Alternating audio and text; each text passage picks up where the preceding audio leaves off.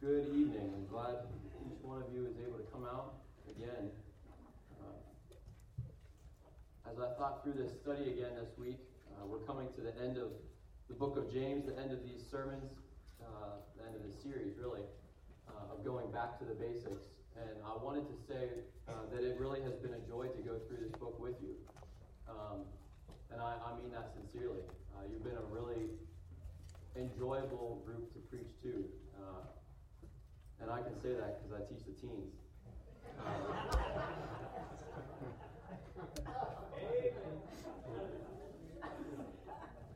But I do mean that. It's very true. I've really enjoyed preaching to you and learning along with you. There are a lot of times where God is doing clear things in our midst. And it's exciting to be able to be a part of that. Paul cautioned Timothy in 2 Timothy 3 that some would resist Timothy's teaching and that he may even suffer hardship because of it. But I can confidently and thankfully say that you've been very receptive. You've been even encouraging to me, and I appreciate that very much. It starts. We'll just go to this. It's been this study has been a really clarifying study for me.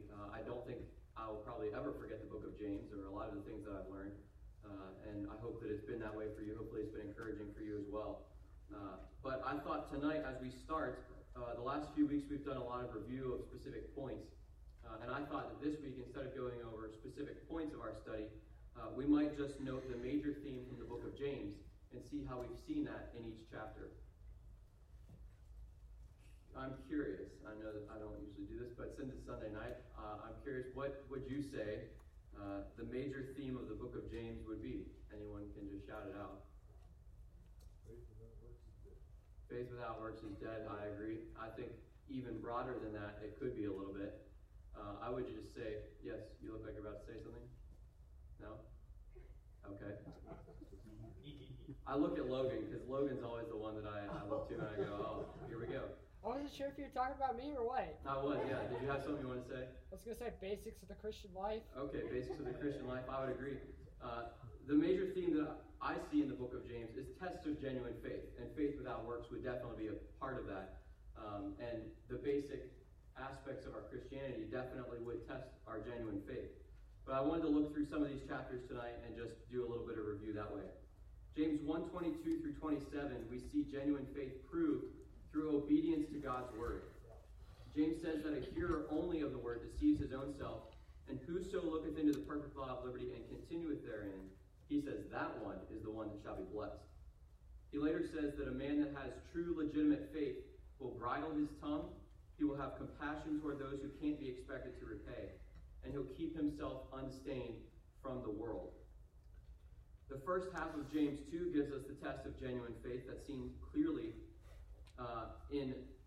for someone who has genuine faith in their lack of partiality or their lack of favoritism. Those who are kind only toward those who can reward their kindness are said to be judges of evil thoughts, while true children of God are known because they don't judge those who appear to be less. Christians know and obey the commandment to love any person around them as much as we love ourselves, or we should be obeying that commandment. Then verses 14 through 26 in chapter 2 gave us the key to finding out if someone's faith is genuine by juxtaposing descriptions of a dead faith in front of examples of a living faith. The one who has a dead faith continues to be selfish. He lies. He's full of hypocrisy. The living faith is one that repents and has faith in the one true God, and then that faith is acted out in obedience. We saw that in the examples of Abraham and Rahab. A test of genuine faith is whether or not someone follows their profession with a lifestyle that's aligned with Scripture. Chapter 3 showed us that genuine faith is proved through a tongue that is putting forth the wisdom that is from above. James describes that wisdom and that tongue, therefore, to be pure, peaceable, gentle, easy to be entreated, full of mercy and good fruits, without partiality, without hypocrisy. Chapter 4 taught that genuine faith is proved through simple humility. Humility is such a key aspect of every true Christian's life because it's how we first come to God. We come in humility with nothing to offer.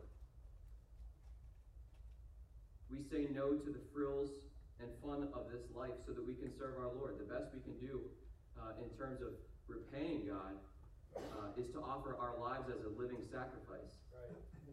Secondly, humility is such a key aspect of every true Christian's life because we continue to be wicked, rotten sinners. God doesn't view us that way, but we realize that that's really what we are. The only change is our position. We've been saved by grace. We shouldn't be prideful to have high positions. We can't be prideful through judging others because there's only one judge and lawgiver, James tells us. And we can't be prideful in our own conceit as we presume upon God's goodness to us. We also saw that the genuineness of our faith will be seen in our wisdom. We depend on God when we need things, so not to depend on him for each day of life is incredibly hypocritical. We depend on him in the little things of life by just obeying the simple commands of his word. And the result is an ever-deepening relationship with him because we experience firsthand that God is a help. He's not a harm. And the result is that enhanced relationship and a waning relationship with the world. Right. Amen. So we come to our final chapter of James tonight, and we'll look at chapter 5. This chapter of the Bible might be one of the most helpful chapters of the Bible in terms of a Christian's mentality for life. There's a very simple question that a lot of people who have been saved have to answer. It's a pervasive question, and it takes some serious mental effort, as well as grace from the Holy Spirit to work through. I've talked to many people about it. I've worked through it in my own life on various occasions. The question is this: is it really worth it to be a Christian? I think probably every true Christian has to work through that at some point in their life. Is it really worth it to try to keep doing this life? It can be such a difficult question to answer, but James 5 is going to give us some great counsel on the matter. We're going to start by reading verses 1 through 6 of James 5. We'll pray, and then we'll get into our final study for this series. James 5, verses 1 through 6. He writes, "Go to now, you rich men, weep and howl for your miseries that shall come upon you. Your riches are corrupted, and your garments are moth-eaten. Your gold and silver is cankered, and the rust of them shall be a witness against you, and shall eat your flesh as it were fire. You have heaped treasure together for the last days. Behold, the hire of the laborers who have reaped down your fields, which is of you kept back by fraud, crieth, and the cries of them which have reaped are entered into the ears of the Lord of Sabaoth. Ye have lived in pleasure on the earth, and have been wanton. Ye have nourished your hearts as in a day of slaughter. Ye have condemned and killed the just, and he doth not resist you." Let's pray, and we will get into our study. Heavenly Father, as we again gather around your word, I pray that this time would be a time where we can have everything else in life put away except what you have to say to us. I pray that your word would be clear and powerful. We know that it cuts like a two-edged sword, and we know that it will never return void. And I pray that you would just give me wisdom as I speak. Help me not to be a distraction or to get in the way. I pray that you would just guide my spirit as we go through this study. And I pray that the ears of all tonight would be open and receptive to what you have. We pray all these things in your name. Amen. Like I said just a moment ago, this chapter is really, really helpful for Christians navigating our world. However, that section we just read does not seem to be very encouraging. I would submit to you that if we understand this difficult first section, the rest is going to open up very nicely. James begins by showing us yet another test of genuine faith, and that test is having right priorities. Our priorities are very important to God. He tells us several times throughout Scripture that our priority is to love God and to love others. He had instructed his chosen people to always have his word at the forefront of their minds and their lives. Right priorities are highly under attack today as well, and it's so simple to distract us. Our world doesn't even have to put sinful things in front of us to get our priorities off kilter. Our world can put something like a sports team that we play for, academic pursuits, family time, or a position of leadership in front of us. And although none of those things are evil, I would argue that probably most of those things are good. Those things in and of themselves can cause us to sin. In these first few verses, James continues his instruction from chapter 4, but this time he addresses it to rich men and begins by showing us as letter A says in your notes, the worthlessness of temporal riches. He begins by saying, "Go to now, you rich men." If we remember back to the rest of James that we have already covered, we've gone over it several times, so hopefully we recall that James is writing to Christians. He addresses the brethren 10 times through chapter 4, and he'll address the brethren another 5 times in this chapter. But he starts this chapter by addressing ye rich men and tells them, "Go to now." Or maybe as we would say in our language today, listen up, pay attention. This is important. The question is, though, who are the rich? The rich are those whose God is money. We know from 1 Timothy 6:10 that it's not money that is the root of evil, but it's the love of money. The rich people that James is addressing are not serving the Lord and just happen to be given great resources from God. These people are clear unbelievers who live their lives with the goal of reaping physical rewards. How do we know that they're unbelievers?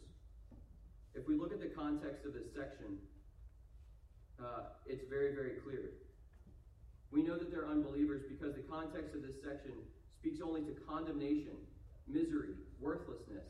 He uses the words misery, corruption, moth-eaten, cankered, or as we would understand it today, rusted, eating flesh like fire, slaughter, condemnation again, and then he says even killing the just. There is nothing in there that sounds remotely close to repentance and faith, or even to returning back to God from sin. These rich are undoubtedly unbelievers whose riches are worthless. However, I think that gives us another question then. Why would James, in a book clearly written to Christians, take several verses and address the unbelievers? If we keep in mind James's overarching goal of proving someone's faith by going back to basic commands and principles, it's very simple. He's trying to help Jews that have been spread abroad through persecution discern between legitimate and illegitimate faith. If he's doing that, then that probably means there are ones in the church with illegitimate faith. There are unbelievers in the church. A second reason would be that there are patterns already set by God, and James is just copying those patterns.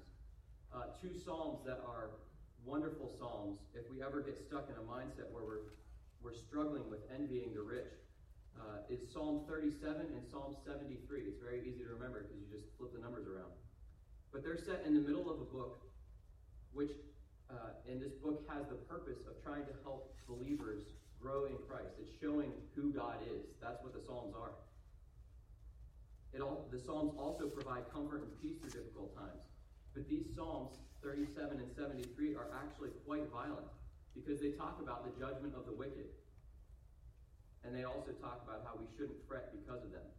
Listen to some of these examples that come from these Psalms. The wicked shall soon be cut down like the grass and wither as the green herb. The wicked plotteth against the just and gnasheth upon him with his teeth. The Lord shall laugh at him, for he seeth that his day is coming.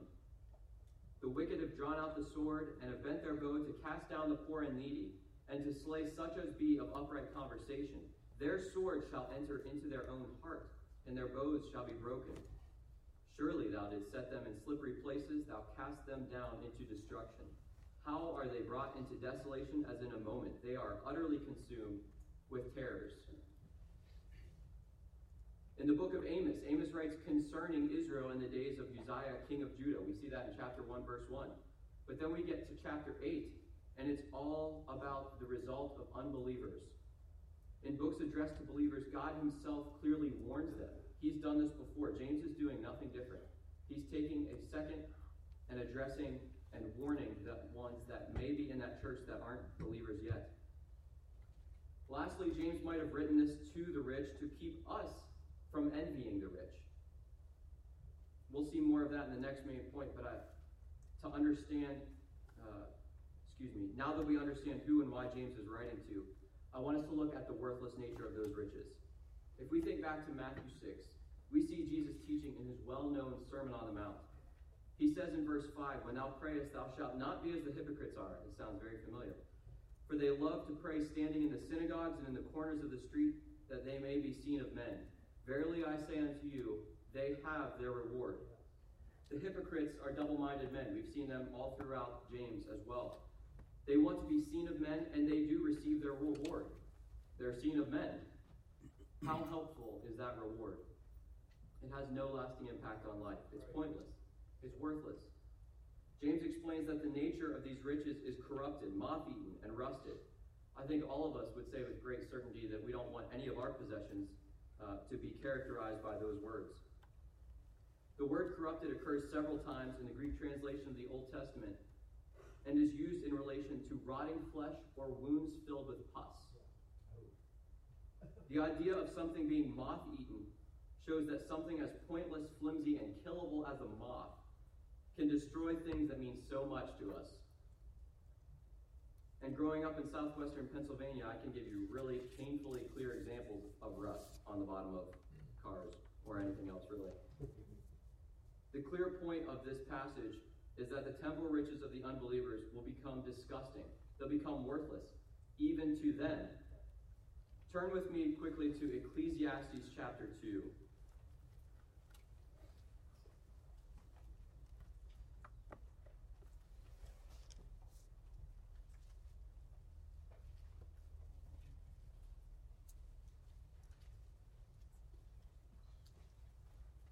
As a little bit of background, in 1 Kings 3, Solomon asks the Lord for wisdom. And in verses 9 through 12, we find this conversation. Solomon says, "Give therefore thy servant an understanding heart to judge thy people, that I may discern between good and bad. For who is able to judge this thy so great a people?" And the speech pleased the Lord, that Solomon had asked this thing.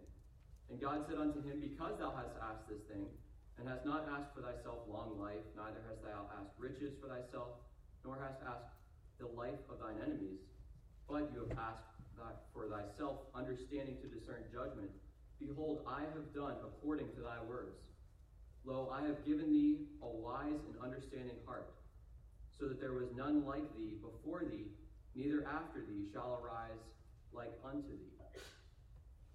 In this passage in 1 Kings, God gives high praise to Solomon because of Solomon's choice. Solomon wanted the simplicity of wisdom from above. But then we come to Ecclesiastes chapter 1, verse 2, and Solomon writes, "Vanity of vanities, saith the preacher, vanity of vanities, all is vanity." That is quite a shakeup from the passage we just read. Then we jump down to chapter 2 where you turn, and we'll read verses 3 through 11. "I sought in mine heart to give myself unto wine, yet acquainting mine heart with wisdom, and to lay hold on folly, till I might see what was that good for the sons of men, which they should do under the heaven all the days of their life. I made me great works. I builded me houses. I planted me vineyards. I made me gardens and orchards. I planted trees in them of all kind of fruits. I made me pools of water, to water therewith the wood that bringeth forth trees. I got me servants and maidens, and had servants born in my house. Also I had great possessions of great and small cattle above all that were in Jerusalem before me. I gathered me also silver and gold, and the peculiar treasure of kings and of the provinces.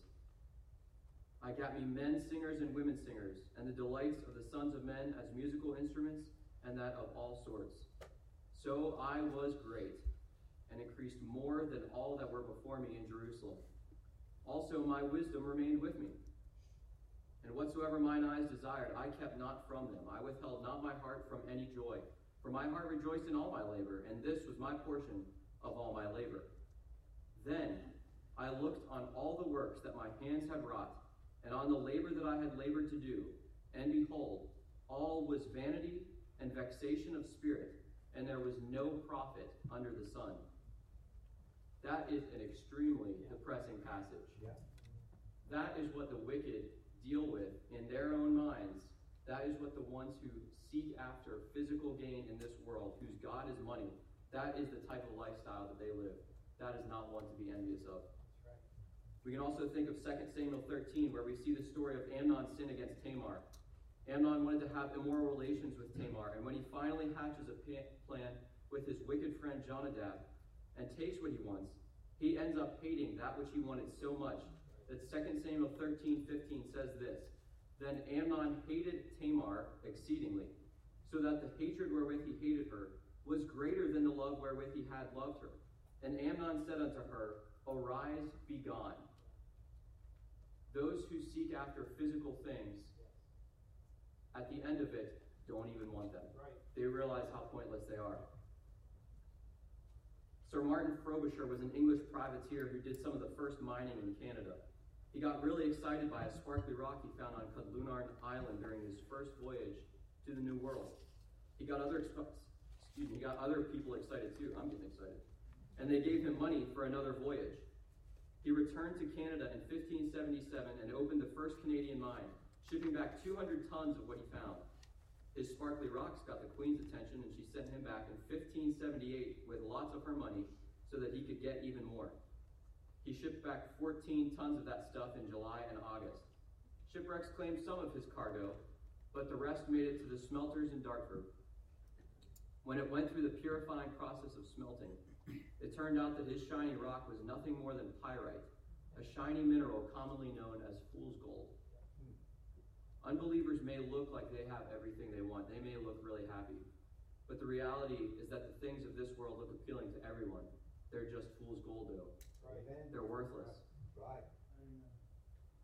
If the unbelievers truly have everything they want, then why did the Pharisee from Luke 18 that we saw this morning go back to the temple to receive more of man's praise and recognition? Why do successful athletes have such a hard time retiring?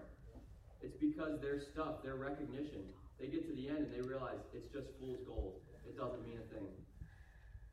It looks shiny, but it's worth nothing. The final exhibit of the worthlessness of temporal riches is seen in the first verse of chapter 5, and that's the misery that is coming for them. This word for misery occurs again many times in the Greek translation of the Old Testament and occurs most frequently in the major and minor prophets. If you know anything about the major and minor prophets, that should be enough to give you cause for hesitation. This word misery also occurs in Romans 3. Paul quotes Psalm 4 and writes that there is none that understandeth, there is none that seeketh after God. They are altogether become unprofitable. Their throat is like an open grave. Their tongues are full of deceit and the venom of a serpent. Their mouths are full of cursing and bitterness. Their desire is to shed blood, and there is no fear of God before their eyes. Then Paul writes this: destruction and misery are in their ways, and the way of peace they have not known. Right. Destruction and misery are directly in front of the path of those that seek after temporal riches, and they can say they have peace. But Paul attests that they don't have true peace. And I think Paul would probably know because he lived that life before being converted. Right. James 5 verse 3 says that they have gathered treasure together like the Lord is not coming back. He says they have gathered treasure together for the last days. Peter warns in 2 Peter 3 and 4 that thinking that the Lord will not come back is characteristic only of the one who is destined for judgment. James then shows us not only the worthlessness of temporal priorities, but he shows us the witness of these temporal riches. Let's again read verses 3 and 4 and we'll continue. He says, your gold and silver is cankered, and the rust of them shall be a witness against you, and shall eat your flesh as it were fire. You have heaped treasure together for the last days. Behold, the hire of the laborers who have reaped down your fields, which is of you kept back by fraud, crieth. And the cries of them which have reaped are entered into the ears of the Lord of Sabaoth. This point is the final reason of why James might address unbelievers toward the end of the book, written expressly to Christians. James writes to remind us that God will avenge every wrong. This Greek word for witness is where we get our English word martyr. It's commonly translated testimony in our Bibles today. It has connotations of a courtroom setting in which this witness or cry could be our modern concept of a smoking gun, or maybe an eyewitness account. And James says that this smoking gun or this eyewitness account is the rust of their possessions. And it's not the first time that God's word records inanimate objects speaking. Jesus tells us in Luke 19 that rocks would cry out if his followers were silenced. God told Cain in Genesis 4 that Abel's blood cried from the ground. Their fraudulent activities also cry out to the Lord of Sabaoth, begging to be avenged. And one question that I have here is, who is the Lord of Sabaoth? And why is he the one that's being cried unto? This phrase, the Lord of Sabaoth, is a transliteration of a Hebrew title for God that meant literally Lord of Hosts. Hosts refers to the armies of heaven. The armies of heaven we would understand to be the angels. So we could think of this title in our modern language today as Commander-in-Chief of the armies of angels. He's all powerful. He can destroy what he wants. But he says, James tells us that the Lord of hosts hears and sees all. He's aware of every true injustice that's done against us. And someday, those injustices will be avenged. You could think of this title and warning as if James were saying, you best watch out, because the all-powerful God is watching. Right, yeah. James says not only that the Lord of Sabaoth is aware of every injustice, but the rust itself is a witness against those living for temporal pleasures. And like a consuming fire, the rust shall eat their flesh. Despite God being all-knowing, James writes that the spoilage of their immense possessions shows the Lord of hosts that their treasure is found here on earth. Because their treasure is here, they've lived lives of fatness and leisure. They've laughed and scoffed at truth and workers of truth. And their punishment is to be consumed with fire for all eternity. That's not something we should rejoice in at all. The only thing that it should do is wake us up and help us realize that it's time to get busy. Right, amen. I'm going to read a quote from one commentator. It's a terrifying and it's a terrifying and harsh reality, but it's one we must recognize. This commentator says, "Hell never stops. After a year, after 10 years, after 100 years, after 1,000 years, after 10,000 years, after 100,000 years, after 1,000,000 years, after 1,000,000,000 years, they will still be in eternal damnation, no closer to the end than the day they started." Right. That should give us some sincere wake up. Let's make a quick and sobering application and then we'll move on. If the riches of the wicked are worth nothing, if they're going to be disgusting to them, if it's going to send them to hell, why would we ever want to be like the rich? Right. Good. Why would we ever seek after the things of this world? Amen. The simple answer is that in our hearts we don't. We don't envy worthless stuff, and we certainly don't envy eternal damnation. But our flesh is strong, and we're consumed with pursuing the things of this life. Let me give you one illustration, and we'll move on. Chick-fil-A is one of my favorite restaurants. I love Chick-fil-A. Over the last several years, Chick-fil-A has been in the top 10 of fast food chains when it comes to revenue. They've been about the same in their terms of profitability for each year. Chick-fil-A has not had their employees work on a Sunday that I've ever heard of. For the fast food business, the name of the game is being open for more hours than sit-down restaurants, and yet they've been in the top 20 in terms of revenue and profitability for years. Here's the point. In an industry where hours open increase revenue, Chick-fil-A is more protective of the Lord's Day than some Bible-believing Christians. Right. Their priorities, at some level, are right. To be blunt, that's kind of a disgusting thought that Bible-believing Christians can be worse than a fast food chain. Maybe we could say grimier than a fast food chain. How can we say, though, that we love God and then live in a way where it's clear we're pursuing anything other than a deepening relationship with Him? A wise man once said to examine where you spend your time and where you spend your money, and you will immediately understand who or what is on the throne of your heart. What is the priority? James continues in the next few verses, encouraging us to a rooted patience and living the right way by reminding us that Jesus Christ certainly is coming back. Look down at verses 7 and 8 with me. "Be patient, therefore, brethren, unto the coming of the Lord.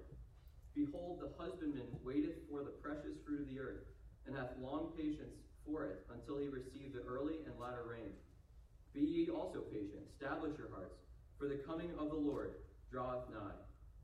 On the back of verse 6, we skipped over this just a few minutes ago, where he says that the unbelievers, the wicked, those that seek after temporal riches, condemn and kill the just, and the just does not resist them. James exhorts then on the back of that and encourages us to patience through the reason for patience, followed by two examples. The word patience we've seen several times as we've gone throughout the book of James, but it comes from two words that means long and anger. And it doesn't mean that we're angry for a long time. It means that it takes us a long time to get angry. The reason it takes us a long time to get angry is because we're to be focused on the coming of the Lord. The coming of the Lord is the singular greatest hope that a Christian has. Amen. Right. We can endure anything that comes our way because we know that one day Christ will come back. We mentioned earlier that unbelievers scoff that he hasn't come back yet. But as John MacArthur notes, Jesus himself referred to his second coming many times in the Olivet Discourse in Matthew 24 and 25. That points to the seriousness and longing attitude with which we should view Jesus' second coming. If that's not enough for you, Jesus' second coming is referenced in more than 500 verses throughout our Bible. This has got to be a big deal to Christians. It's our hope, and it keeps us accountable. Then James gives us two examples of patience. He first gives us the example of a farmer or of the early and late rains. This is a really good example because it shows how long the farmers had to patiently wait. The early rains arrive at the time of the fall planting season, around October and November, and the late rains come just before harvest time in March and April. When my siblings and I were young, we used to love going over to my grandparents' house. I still love going to see them. But I remember specifically when we were young, we would go over to their house frequently. They lived just a few minutes away from us. And my grandfather always made sure that we had a lot of fun. He would keep us busy. And Grandma made sure that we were never hungry. I mean, never hungry. And she also made sure that we did not go to her bed dirty. But sometimes we would get bored, my siblings and I, and we'd ask, what can we do now? And they'd say, well, let's go sit outside and we'll watch the grass grow. Watching something grow is patience that I have rarely seen. I know my siblings and I definitely did not have it. We'd be out in the yard running around or throwing things at each other or something like that. But James doesn't only encourage us to have that type of enduring patience of literally sitting and watching something grow.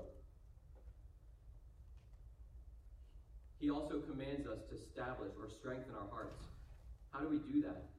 James is talking in the realm of spiritual health, so we know he's not talking about things for our physical heart, like omega-3 fatty acids or something like that. The idea of spiritual strength goes completely against the commonly thrown around let go and let God lifestyle.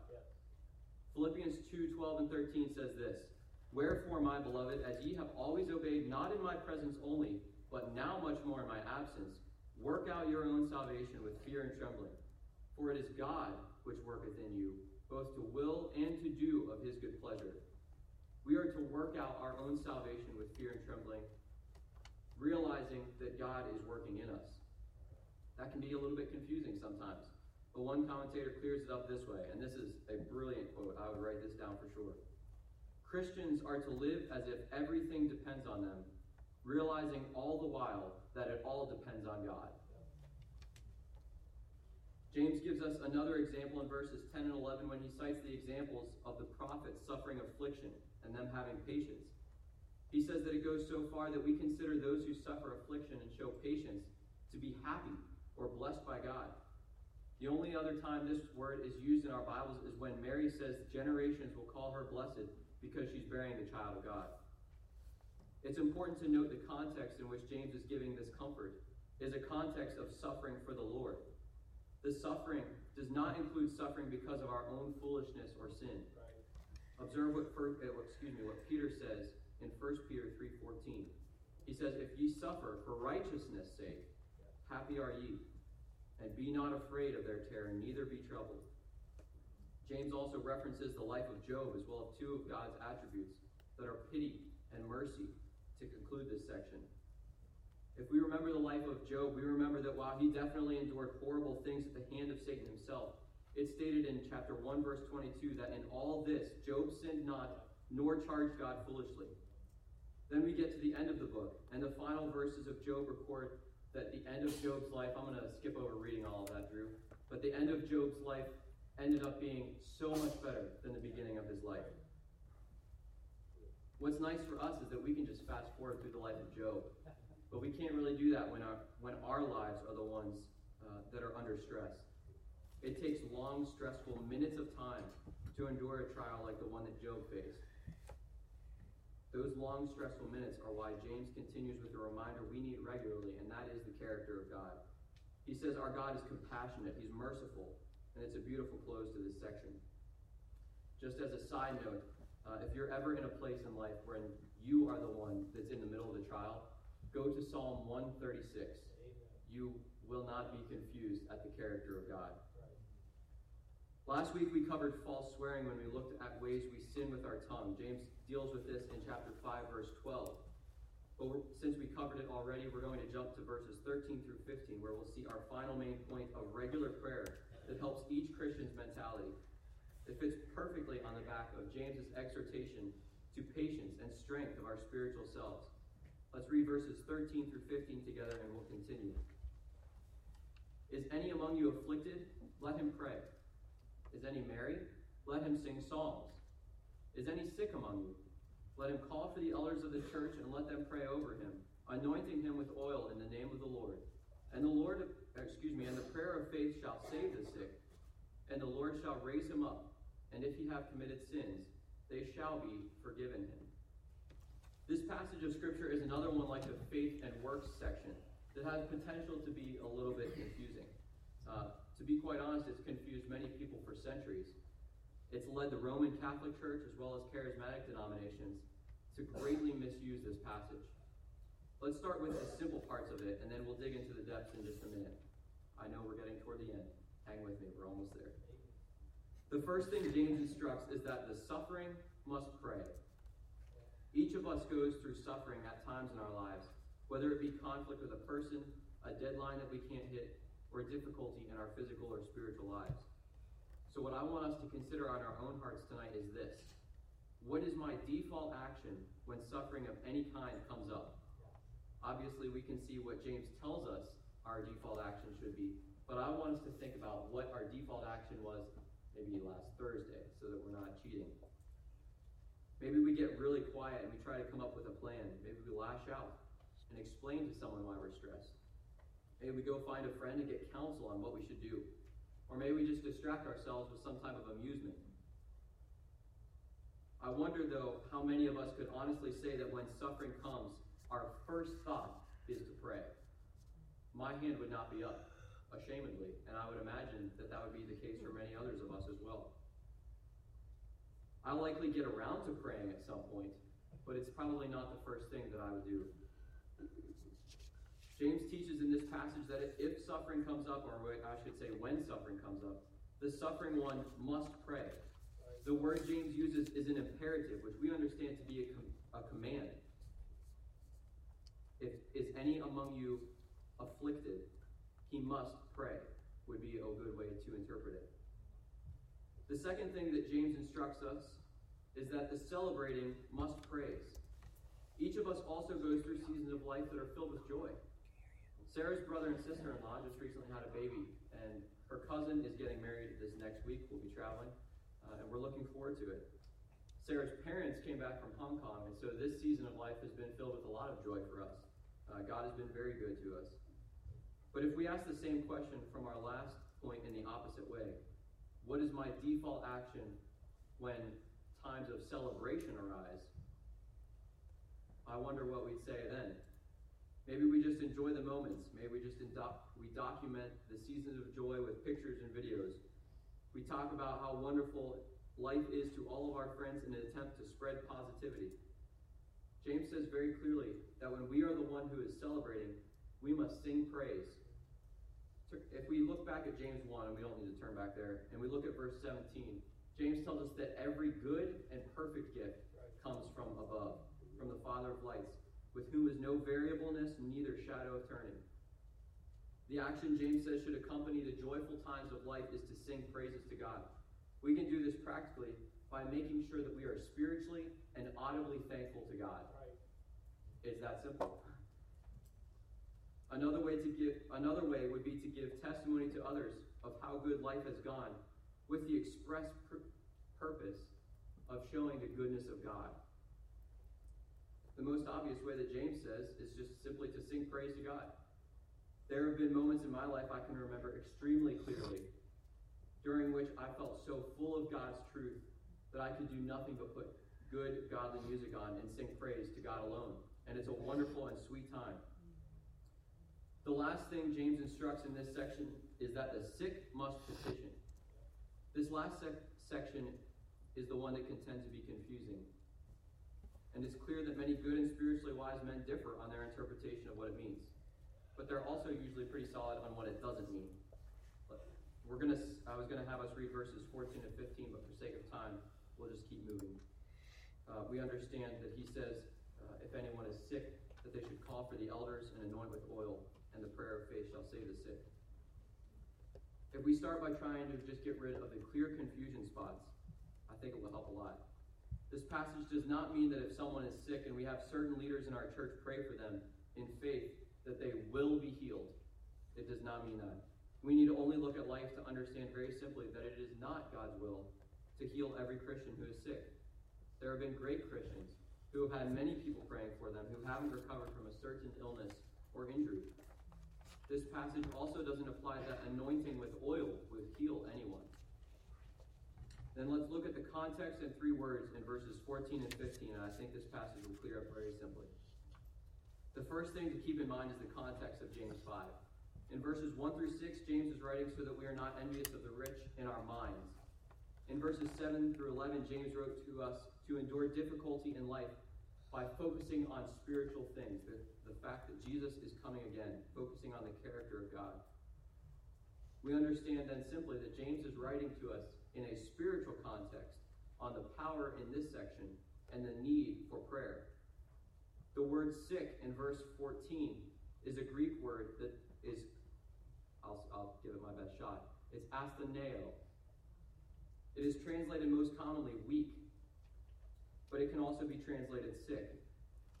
What I did in my Bible is I jotted down the idea of weakness next to this because it helps clear this passage up quite a bit. The word sick in verse 15 is a different Greek word. It's the word kamno, and it's commonly translated weary. We've seen this word used in Hebrews 12 in a spiritual context when we're told to lay aside the weight and the sins that beset us, and look unto Jesus, the author and finisher of our faith, who for the joy that was set before him endured the cross, despising the shame, and is set down at the right hand of the throne of God. For consider him that endured such contradiction of sinners against himself, here's our word, lest ye be weary and faint in your minds. These ideas are perfectly in keeping with James to pray to God during suffering and praise God during celebration. Lastly, the phrase anointing with oil can be confusing. I'm going to get just a bit technical, and I know that's a terrible idea when we have 10 minutes left. But if you can just stay with me, I think you'll walk away with a lot of clarity from this passage. To anoint with oil is not the command that is given to elders. The command that is given to the elders is to pray. The phrase anointing with oil is a participle phrase, which at the very simplest form just tells us it's not the main point or it's not the main command.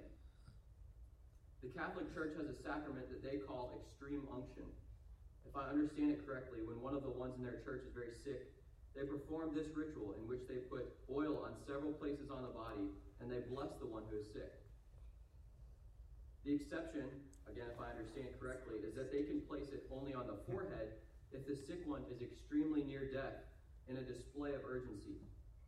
Like I said a moment ago, though, the problem is that the phrase anointing with oil could be thought of more like a footnote rather than content to apply. I would also submit to you that often in our Bibles, the Holy Spirit is explained to have a role of comfort and salve, like the role oil would have filled in a medical sense in James's time. Since the phrase in the name of the Lord follows it without break, it seems like the anointing with oil is a spiritual encouragement rather than a physical prescription. Amen.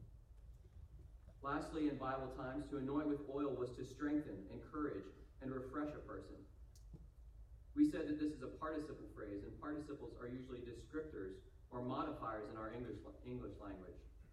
If the leaders of the church are praying for that one, it makes perfect sense that their anointing with oil in the name of the Lord could be in a positive phrase describing the effect that their prayers would have on the one that is weary. I would say, however, that the elders probably should have naturally in their hearts to look out for the simple needs of the one.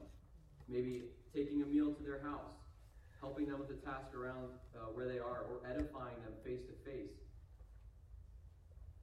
Again, I know that was just a bit technical, so if we simplify it, I think it will help a lot. The spiritual principle that James seems to be teaching is this: the one who is weak and weary in his mind to the point of desperation, and maybe even sin, should call for the leadership of the church to pray for him. There's nothing really that mystical about it. The whole section has been on the power of prayer, and these two verses are no different. James continues in verse 15 that the prayer of faith shall save the sick. Sick is the same word from verse 14 that we interpreted weary. And there are two implications to this verse. First, the phrase shall save can mean to awaken, in which case we could understand the person who has ultimate weariness, or maybe we could just say it simply spiritually dead. This prayer of faith could be the prayer that saves him and awakens his soul for the first time. In this case, the fact that the weary one's sins will be forgiven him makes perfect sense. Second, the phrase shall save could mean to restore. If we think of it that way, it makes perfect sense in the context of James's instruction to Christians. As one commentator puts it, through the righteous prayers of godly men, God will restore his battered sheep's enthusiasm. In this case, we can know that the prayers will definitely be answered in the affirmative because we know that it's God's will for his people to live lives of joyfulness. After all, the second fruit of the Spirit that should be present in the life of a believer is that of joy. We know God's will is for us to live lives of joy. On the back of that promise that the prayer of faith shall save the sick, James commands us to confess to each other and pray for each other. I believe in, verse 15. Nope, that's not it. Verse 16 is 16.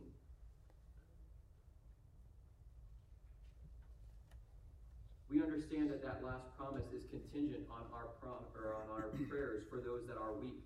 So he concludes that the effectual, or in the Greek, energeo, where we get our word energetic, that fervent prayer of a righteous man availeth much. We so often use this statement in the context of accomplishing great things for God, right? The effectual, fervent prayer of a righteous man. But that's not really the way that we're thinking about it a little bit wrongly that way.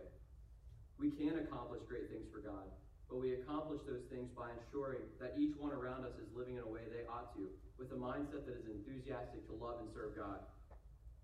James ends this section with the illustration of Elijah. Elijah was a man just like us. He says he was subject to like passions as we are. He had good days and bad days. Sometimes he woke up and his back hurt. He was hungry. He was afraid. He was depressed. But he was a praying man. And his energetic prayers led to spiritual change in the nation through the drought that highlighted the power of God. So what's the point of this section? The point of this section is not anointing with oil. The point of this section is just like we heard this morning, pray without ceasing. Pray all the time. When you're sick, when you're celebrating, when you are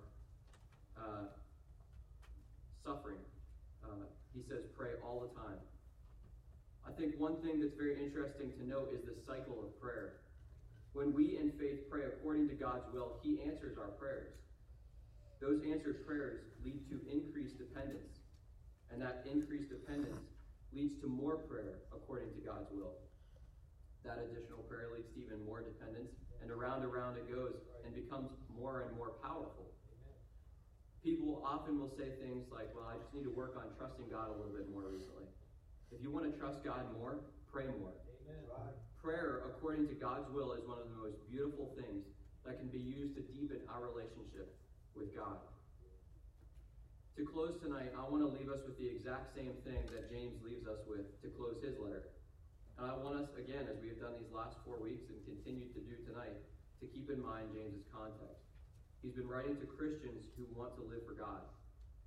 This final chapter makes it very clear that James, writing under the inspiration of the Holy Spirit, desires for each of us to go back to the basics of our faith and grow into the fullness of what God wants for us. There's a quote from the 14th century that goes something like this: "Mighty oaks from little acorns grow." And it's the same with our faith today. James writes this to close his letter in verse 19. "Brethren, if any of you do err from the truth and one convert him, let him know that he which converteth the sinner from the error of his way shall save his soul from death and shall hide a multitude of sins." If we understand correctly that James is writing to those who desire to be strong in their faith and those who want to make great progress for the Lord, we understand him to be instructing us to help and look out for one another. We've seen that our prayers can accomplish so much if we'll just lift up one another to the Lord. Paul writes in 1 Corinthians 12 that when one member suffer, all the members suffer with it. Or one member be honored, all the members rejoice with it. He also says in Galatians 6:1, "Brethren, if a man be overtaken in a fault, ye which are spiritual, Restore such an one in the spirit of meekness, considering thyself, lest thou also be tempted. Maybe some of us have gotten to the end of this study and we would say God used it in our lives. Praise the Lord. If we could honestly say that before the all-seeing eyes of God, then James gives us one final, very clear instruction that we must not ignore. When our body hurts, nerves carry the message to our head and we try to take care of that issue. Similarly, when a part of our spiritual body, which is the church, is hurting through sin or hardship, we each have the responsibility to take that to the head, which is Christ. And then we pray that he helps us guide that one back to a right relationship with Christ. It's an imperative straight from the mind of God as to what our responsibility is. We must live our own lives right with God, and then we must attempt in a loving way to restore others that have strayed.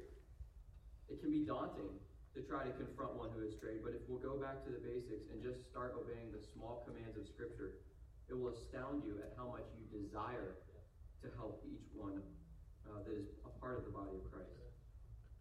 James balances so many things in this letter. He balances our responsibility with divine power. He balances obedience and grace, faith and works, and the list goes on. Here's the most amazing part of this whole letter. James is just repeating the words of Jesus' Sermon on the Mount. On the back of your handout tonight, I've included the parallel passages from the book of James to Matthew 5 through 7. And I would encourage you to do some digging for yourself. Check out the parallel passages and see what James is saying. See that what he's saying is just simply what Jesus had said earlier. And James had found to be absolutely correct and extremely basic in what's required of us.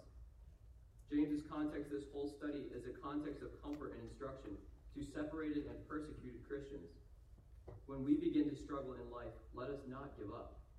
Let us instead return to the basics of our faith, those things that separate us from those whose future is bleak. And let's employ the simple instructions found in the book of James and all throughout God's Word to restore and maintain a right relationship with our Savior.